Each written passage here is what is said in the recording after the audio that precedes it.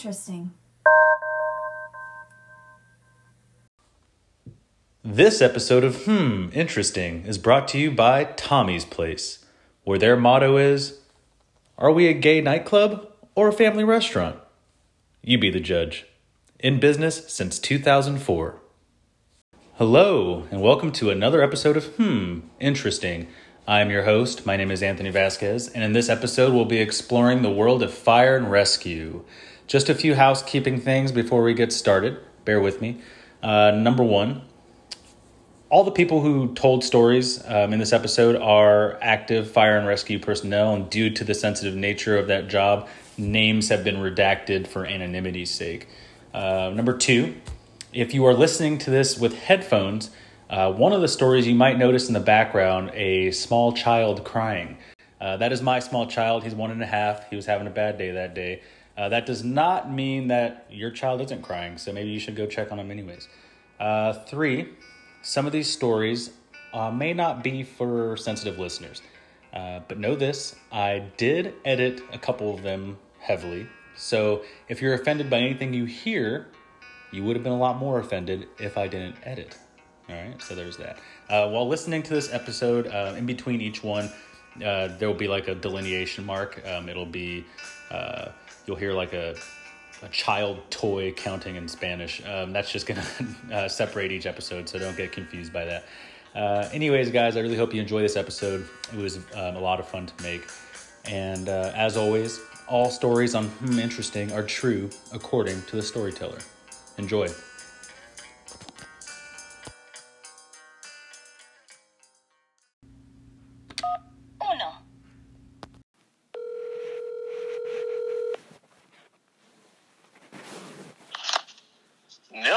Hello.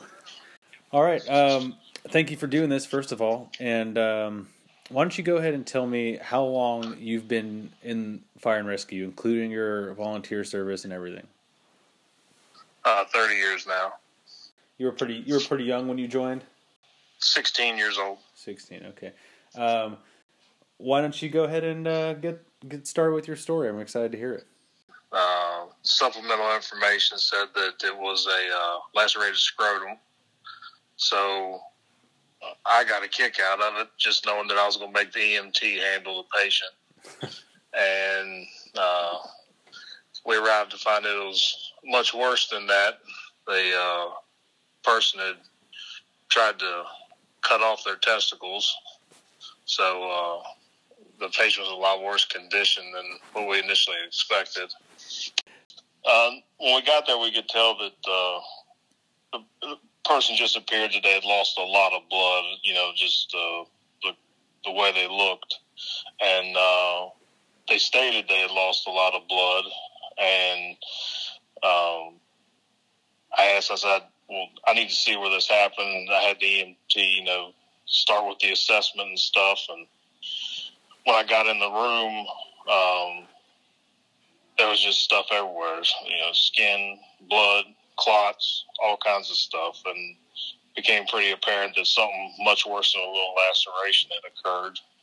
And that's when I questioned the person about it, and that's when they told him that they had cut it off. Did he give you a reason, or is he... Just said rather not talk about it, and I was okay with that. So, when you got there, the bleeding was already controlled?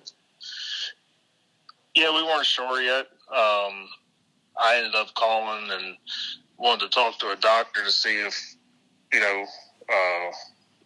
people in the area, where would be the best place to handle the call. And they had asked me, well, have you taken a look? And I hadn't at the time. And then, so I told them, they kind of gave me a lecture about how vascular the scrotum was. And obviously they couldn't see what I had seen in the room. And so ended up, exposing, looking, and found that the person had already taken measures to try to stop the bleeding themselves, and basically tied a string around everything in the skin and the penis, and there was, no circulation in anything anymore. at that point, I got back on the online with the doctor and said, never mind, we're gonna go to the highest facility we can go to take the patient to. Yeah. So everything looked like it was a loss. There was no returning from what he had done, essentially. Right. There was no circulation. It hadn't been for quite some time. Yes. Evidently, there was multiple attempts to stop the bleeding, for quite some time prior to us getting there. Yeah. So you finally get him to the hospital, and what happened? I was given the report to the nurses, and I noticed that they were looking at me funny. And as I was giving the report to them, I realized when they were looking at me funny that I was actually holding myself. And I was like, I'm so sorry. I don't know why I'm doing it. And they were like, well, you've obviously been traumatized. To say the least. Right. Yeah. So did you ever get a follow-up with this guy or figure out, obviously it's probably, like I said earlier, a complete loss. What was intended to be done was done. Right.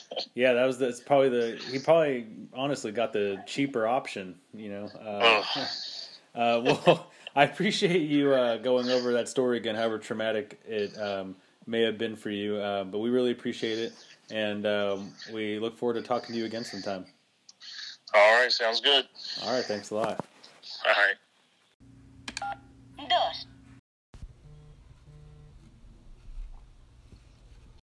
Hello. You're the first person ever to call me. Oh. And 2, you are the first female voice on Interesting. Woohoo! You should be receiving a plaque in the mail within the next 2 to 25 business days. That sounds like something from the government. Let's go ahead and get started. Why don't you go ahead and tell me what your job was and how long you did that job? All right, so I was a 911 call taker and then became a police dispatcher for a little less than 2 years. Every crazy call that the provider has goes through you first, for the most part. Yep. Yeah. So what's one of the most memorable ones?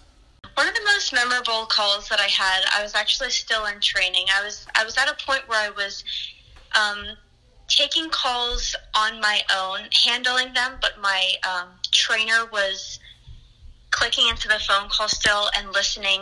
She could step in or she could talk to me and I could then voice whatever it is. So right. I don't remember exactly what time it is. I worked midnight shift the whole time. I think it was pretty early in the evening. And the call comes in on our admin line. It's a non-emergency phone number, so it's not 911 or anything like that. And there's a man on the phone, and he is asking for the suicide hotline number, which is not something that we will give out because whatever someone is calling for, needing the suicide hotline number is something that we would handle within the sheriff's office. It's something that we would send a deputy to. We would figure out what's going on. And so I obviously did not give him that phone number. I was like, well, this is the sheriff's office, and if something's going on, you can talk to me. What is it that you wanted to call them about? Some stuff like that to try to get around it. He was not really happy that I wasn't giving him the phone number, and he ended up voicing to me that he was wanting to commit suicide and seemed pretty ready right then and there. He was at home, I believe, and if my memory isn't failing me, he told me that he was holding a knife to his throat, I believe. And so my mind, I feel like, kind of blanked at that moment because that was the most intense thing that I had probably heard at that time, given the short time that I had been with the department doing that job. Right. I think I just looked over to my trainer really quick and I was like, oh my gosh, I don't know what to do. Or just like doubting everything that I've learned. And, immediately I'm trying to gather information. Is he hurt already? Trying to obtain his address to then, as soon as we can, send deputies to him to get him some sort of help, as much that he will basically agree to. Right. And so fortunately I was able to do that. This man, he was fairly young. He was a veteran, and he was telling me a lot of the reason why he was having these issues was because of things he's experienced, whatever branch that he was in, and it was really difficult for him. And so, I was just staying on the phone with him as long as I could, always making sure, trying to get him to put the knife down, because if the deputies were outside and they saw anything in his hands, then, that's just red flags for them. They don't know if he would try to hurt himself or hurt deputies once they're there. And so my job to get him to put the knife down and exit his house with his hands open and clear, showing the deputies that he has nothing in his hands, was so important. And fortunately, that happened. We were able to get numerous deputies there, make sure that he's safe. He had not harmed himself.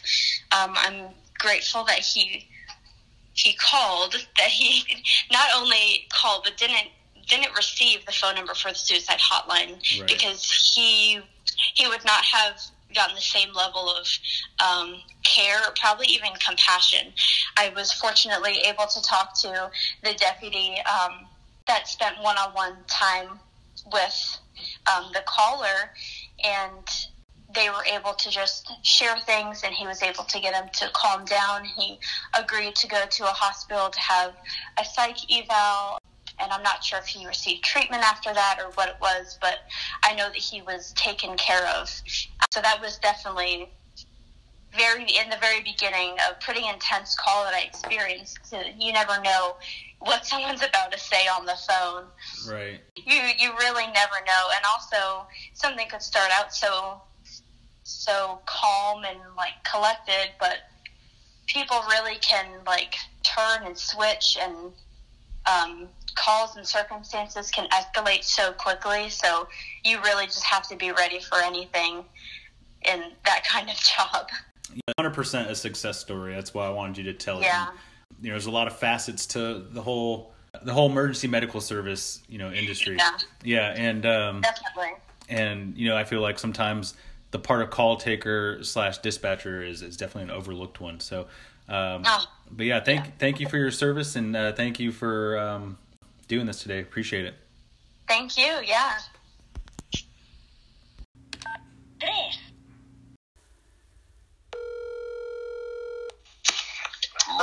Brother, what are you doing?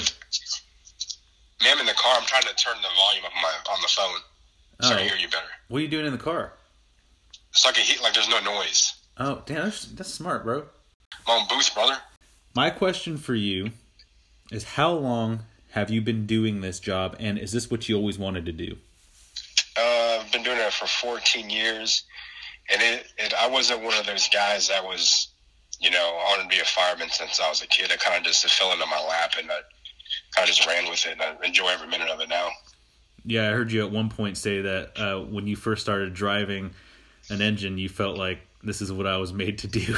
Yeah, I just felt very comfortable, you know what I mean? Yeah. It's one of the few things in life that you feel, for me, I feel very, very comfortable doing that job. Yeah. So. Well, no, it says a lot. That's good. So in that 14 years, I know that you've run a lot of crazy things that you have not been recognized for. But I know you have a story that you want to share with me, so why don't you go ahead and get it started? Okay. So I've been here for about 14 years, and about a year in. So usually, cardiac arrest calls, we run them fairly often, and for some reason, that call, even when I was precepting or doing whatever, I never ran. So it took me a year in the field to run that call. So basically, we were in the station. We got dispatched, and on the way there, I'm like, oh crap, this is finally it. My first, code, cardiac arrest, whatever you want to call it. For those of you who don't know, just if you're not in the medical field, when we say code or cardiac arrest, that literally means that the person, their heart has stopped beating and they're legally dead. So that's when CPR is being performed and we're making efforts to bring the person back. So just so you guys know. So at the time going to the call, I had no idea that it was gonna be like this and stuff. So basically we pulled up. And there's like a little kid in the driveway or front lawn just, screaming basically like, I think my dad's dead and blah, blah, blah, all this stuff. And he's just like hysterical. I mean, who wouldn't be? So the little kid immediately runs to our lieutenant and just hugs his leg, like how, the little kids would do when you'd walk your leg with the kid wrapped around him. Like that kid did that. And that officer had to walk into the house with that poor kid wrapped around his leg. So then most of those calls are just frantic. It's just people running around, stuff coming in and out of the house, all this stuff. So once we pulled up, one of the guys ran to the front door to open it, and the freaking door handle came off. Like that's how it started too. I'm like, holy shit, Perfect. This is gonna be crazy. What the hell is that? So he's holding the door handle in his hand, and the door's still closed. Kids in the front yard screaming, and apparently there's somebody inside that's having cardiac arrest. So I'm like, whoa, what the hell? So the kid's like, just go in the garage. So we go to the garage, and there's, the poor kid's dad, suit on, just laying in the kitchen, and he's like blue, gray, like, so that's the first time, same thing I saw anybody in that state. So I'm like, wow, this is wild. So me and the medic start working on the guy. I'm pretty sure I was driving the medic unit that day. So basically the kid's crying, everything's 100 miles an hour. This is absolutely crazy. All this stuff is happening right in front of me. This is what we trained for. So we're like 30 minutes into this cardiac arrest, and we decide, all right, let's package this person and let's get him on the ambulance and get him to the hospital. So all of a sudden we're there, literally doing CPR and they got all this stuff. The basement door now opens, and it's the guy's 13-year-old daughter just saying, "Dad, is that you?" She had no idea we were in there working this guy for half an hour. She was, I guess, sleeping or showering in the basement or getting ready for school.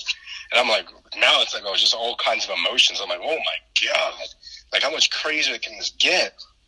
So she's now freaking out, just obviously just noticed her dad.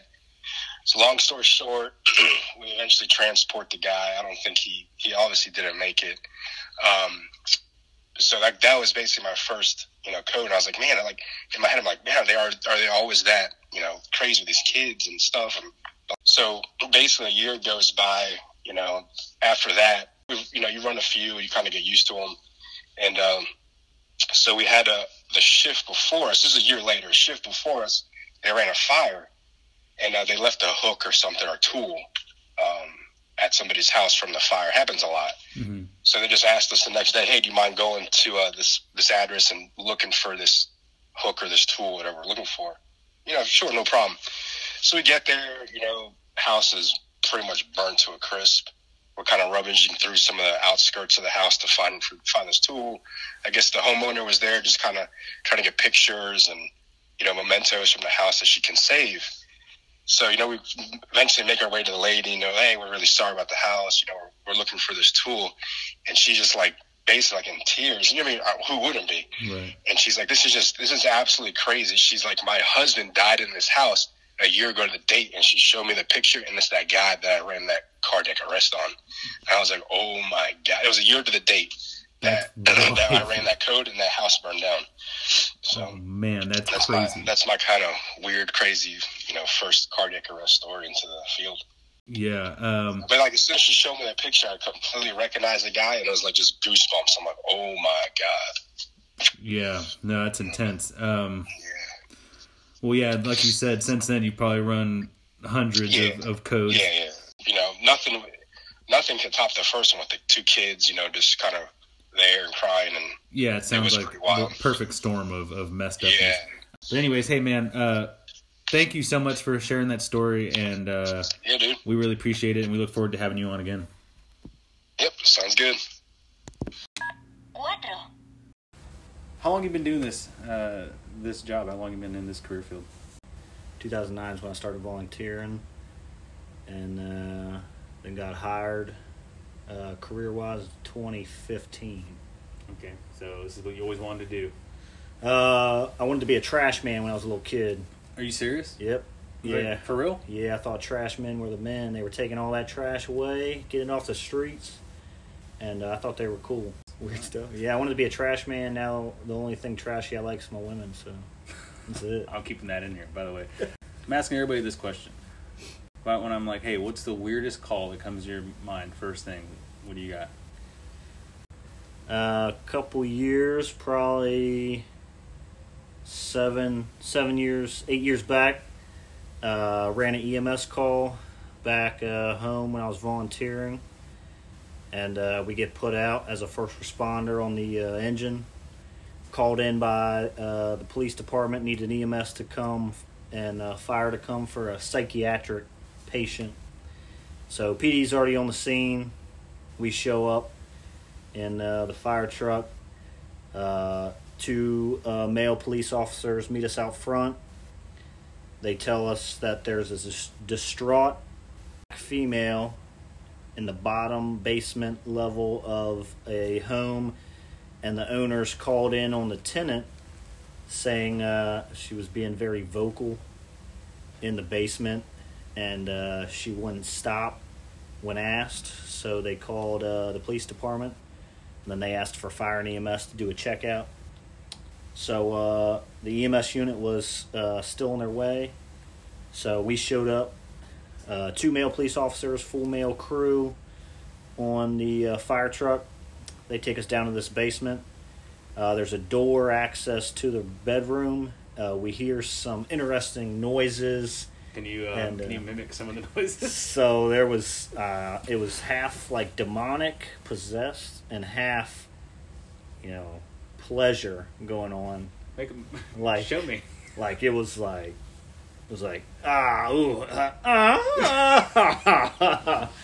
and so we go down there with PD, and they're like, your patient's through this door, no kind of warning.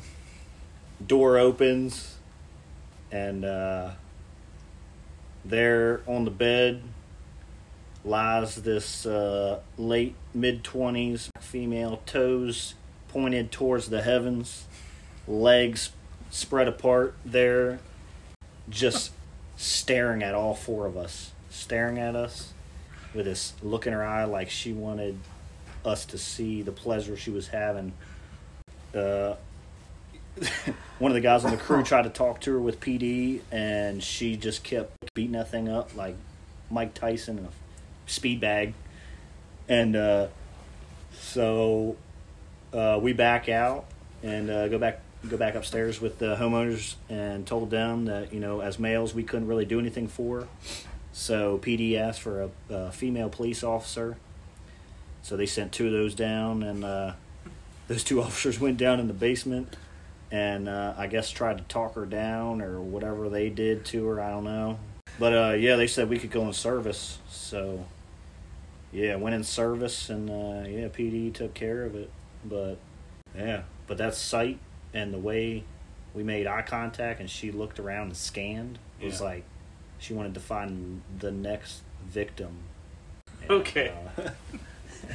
No, I can't use that story. That is way too graphic.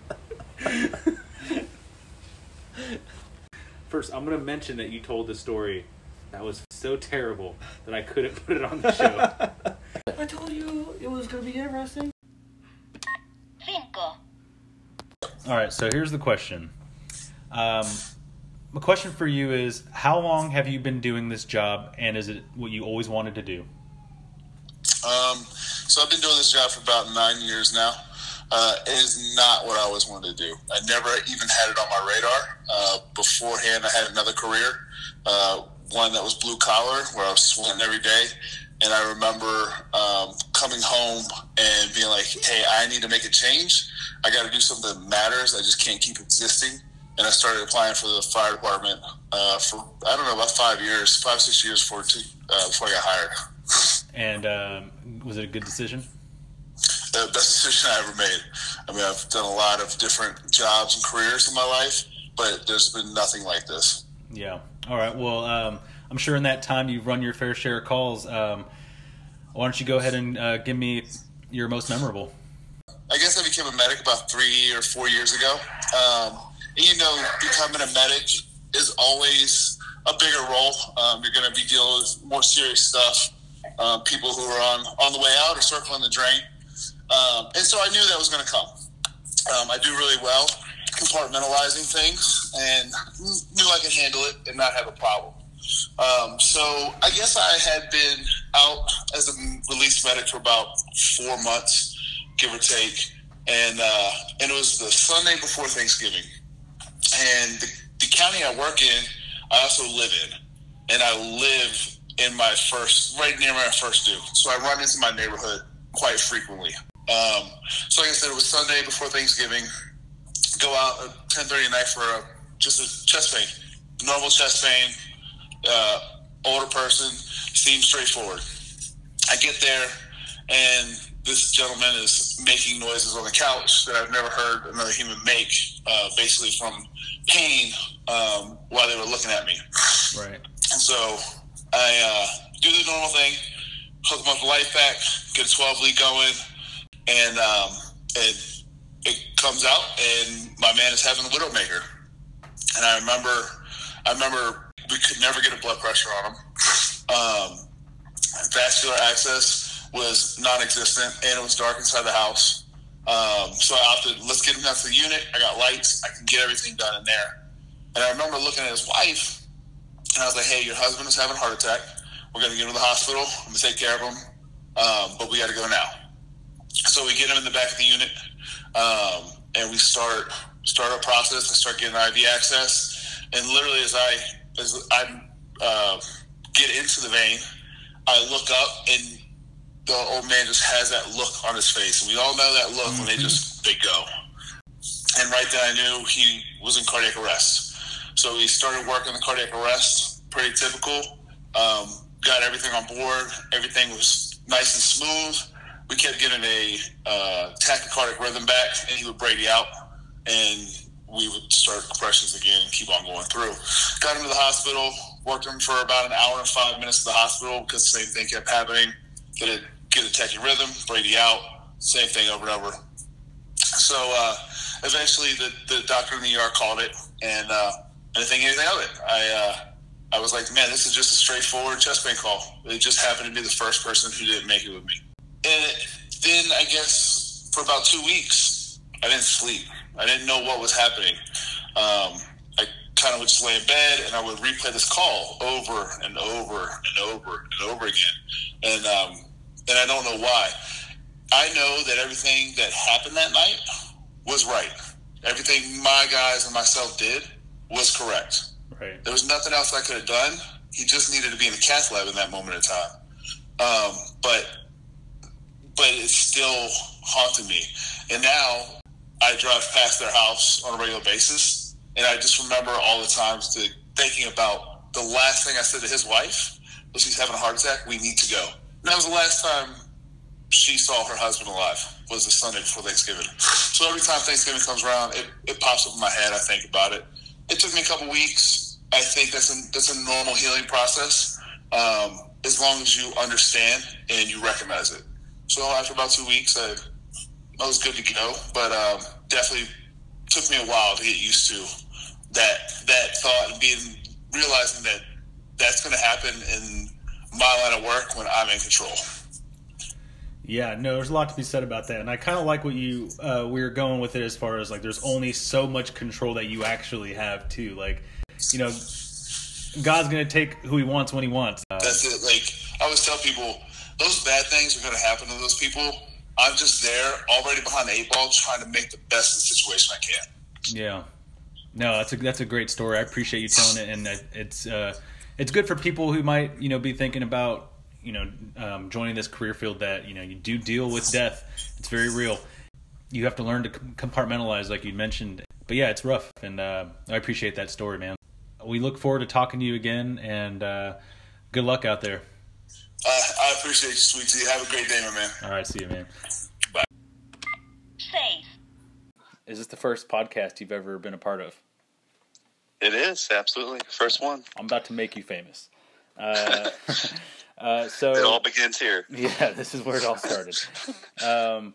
No, so how long have you been doing fire and rescue, be it volunteer or whatever?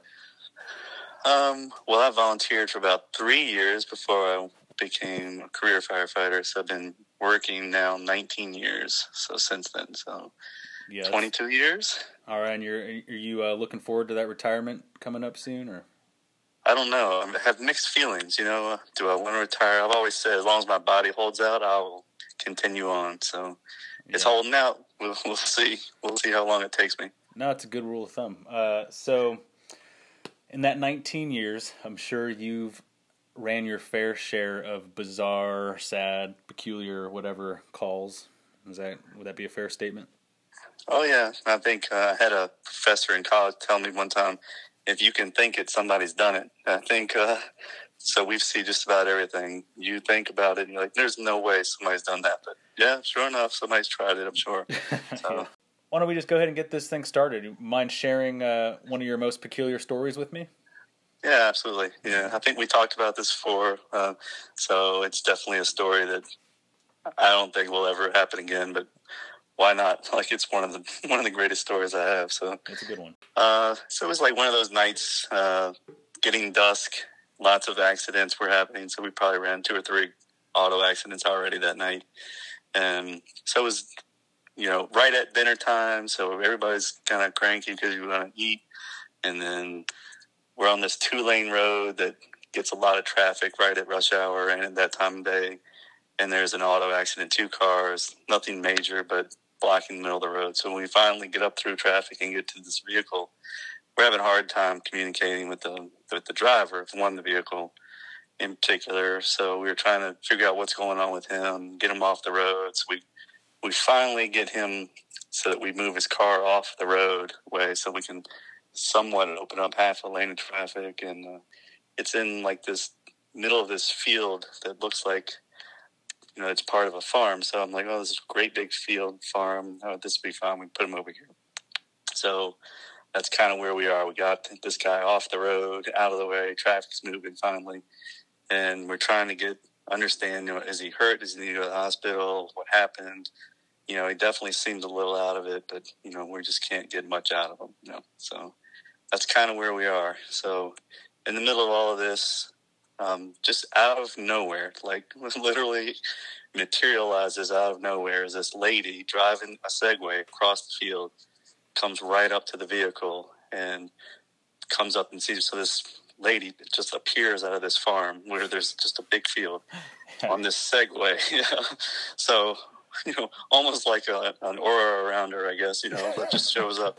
Right. So first thing you're thinking is like, oh boy, what do I, what's going on here? So she comes up and I'm like, all right, just answer her questions, get her out of her way so we can continue what we need. She's, hey, what's going on? I need to know what's going on. And like, well, auto accident, we're trying to take care of it. She's, oh, anything I can do? And I listen. So we're trying to get her out of our way, nothing to see here. Don't know where you came from, but probably you need to go back. And so she keeps asking and pestering us and trying to figure out what we need. So finally I said, hey, what's going on? What do you need? And she says, well, I just want to make sure you guys need anything. I said, well, right now I don't need anything, but I knew that this guy was Korean, and that's why we were having a hard time talking to him. Like, I could hear certain words I picked up. I knew he was talking Korean, but that's probably why we're having a hard time talking to him. So I said, unless you know Korean, there's nothing that you can do to help me right now. So she's like, oh, okay, no problem. So she turns and she, just as quickly as she appeared, she disappeared, like off into the sunset. Okay. So off she went. So we're with this guy probably another 15 minutes, 5 minutes, maybe not even that. We're like still trying to get some questions out of him. And then sure enough, out of the same place that she disappeared to, off she comes again. This time you're not going to believe you will not believe it, but hanging off the back of her Segway on her is this little Korean guy. So she brings me a little Korean guy, right? So I'm not lying. So this guy comes up and starts speaking Korean to this this man that's in the vehicle is just asking him, hey, they want to know what's going on. So back and forth we go for a little while. Come to find out the guy does want to go to the hospital. He does have an injury. And so he actually helps us get this guy into the back of the ambulance and off to the hospital. So little green guy packs back up on the back of the Segway. Off they ride into the sunset. So to this day, I'm always like on the radio. I'm so tempted on the radio. Give me the lady on the Segway. Yeah. It sounds like she's the person who can get things, man. Obviously, that's insane. Yeah. Basically, you met the Segway angel, is what you're saying. Yeah, it's got to be once in a lifetime. So. They exist. They're out there. It's hard to believe. No, that's a good one. I imagine she probably would have brought you anything you'd asked for. So. Yeah, I know. And I had to ask for a cream. I could have asked for anything. That's what I asked for. It's probably my one wish. Yeah, you wasted your one wish. Yeah, exactly. Well, thanks a lot for sharing your story. I really appreciate it. And look forward to talking to you again in the future about other weird stuff. So. Yeah. Thanks a lot. All right. Well, good luck to you. All right, everybody, welcome back. I really hope you guys enjoyed that episode. And once again, thank you to everybody who participated by telling me a story. And for those of you who didn't want to tell me a story, see, it wasn't that bad. It wasn't scary at all. So if you guys change your mind after listening to this, maybe we'll do a part 2 of the fire and rescue episode. Let me know. You know how to get a hold of me. Anyways, guys, I really appreciate you tuning in as always. You guys are awesome. And we'll be back with another episode as soon as possible. All right, guys. Have a nice day. Thank you.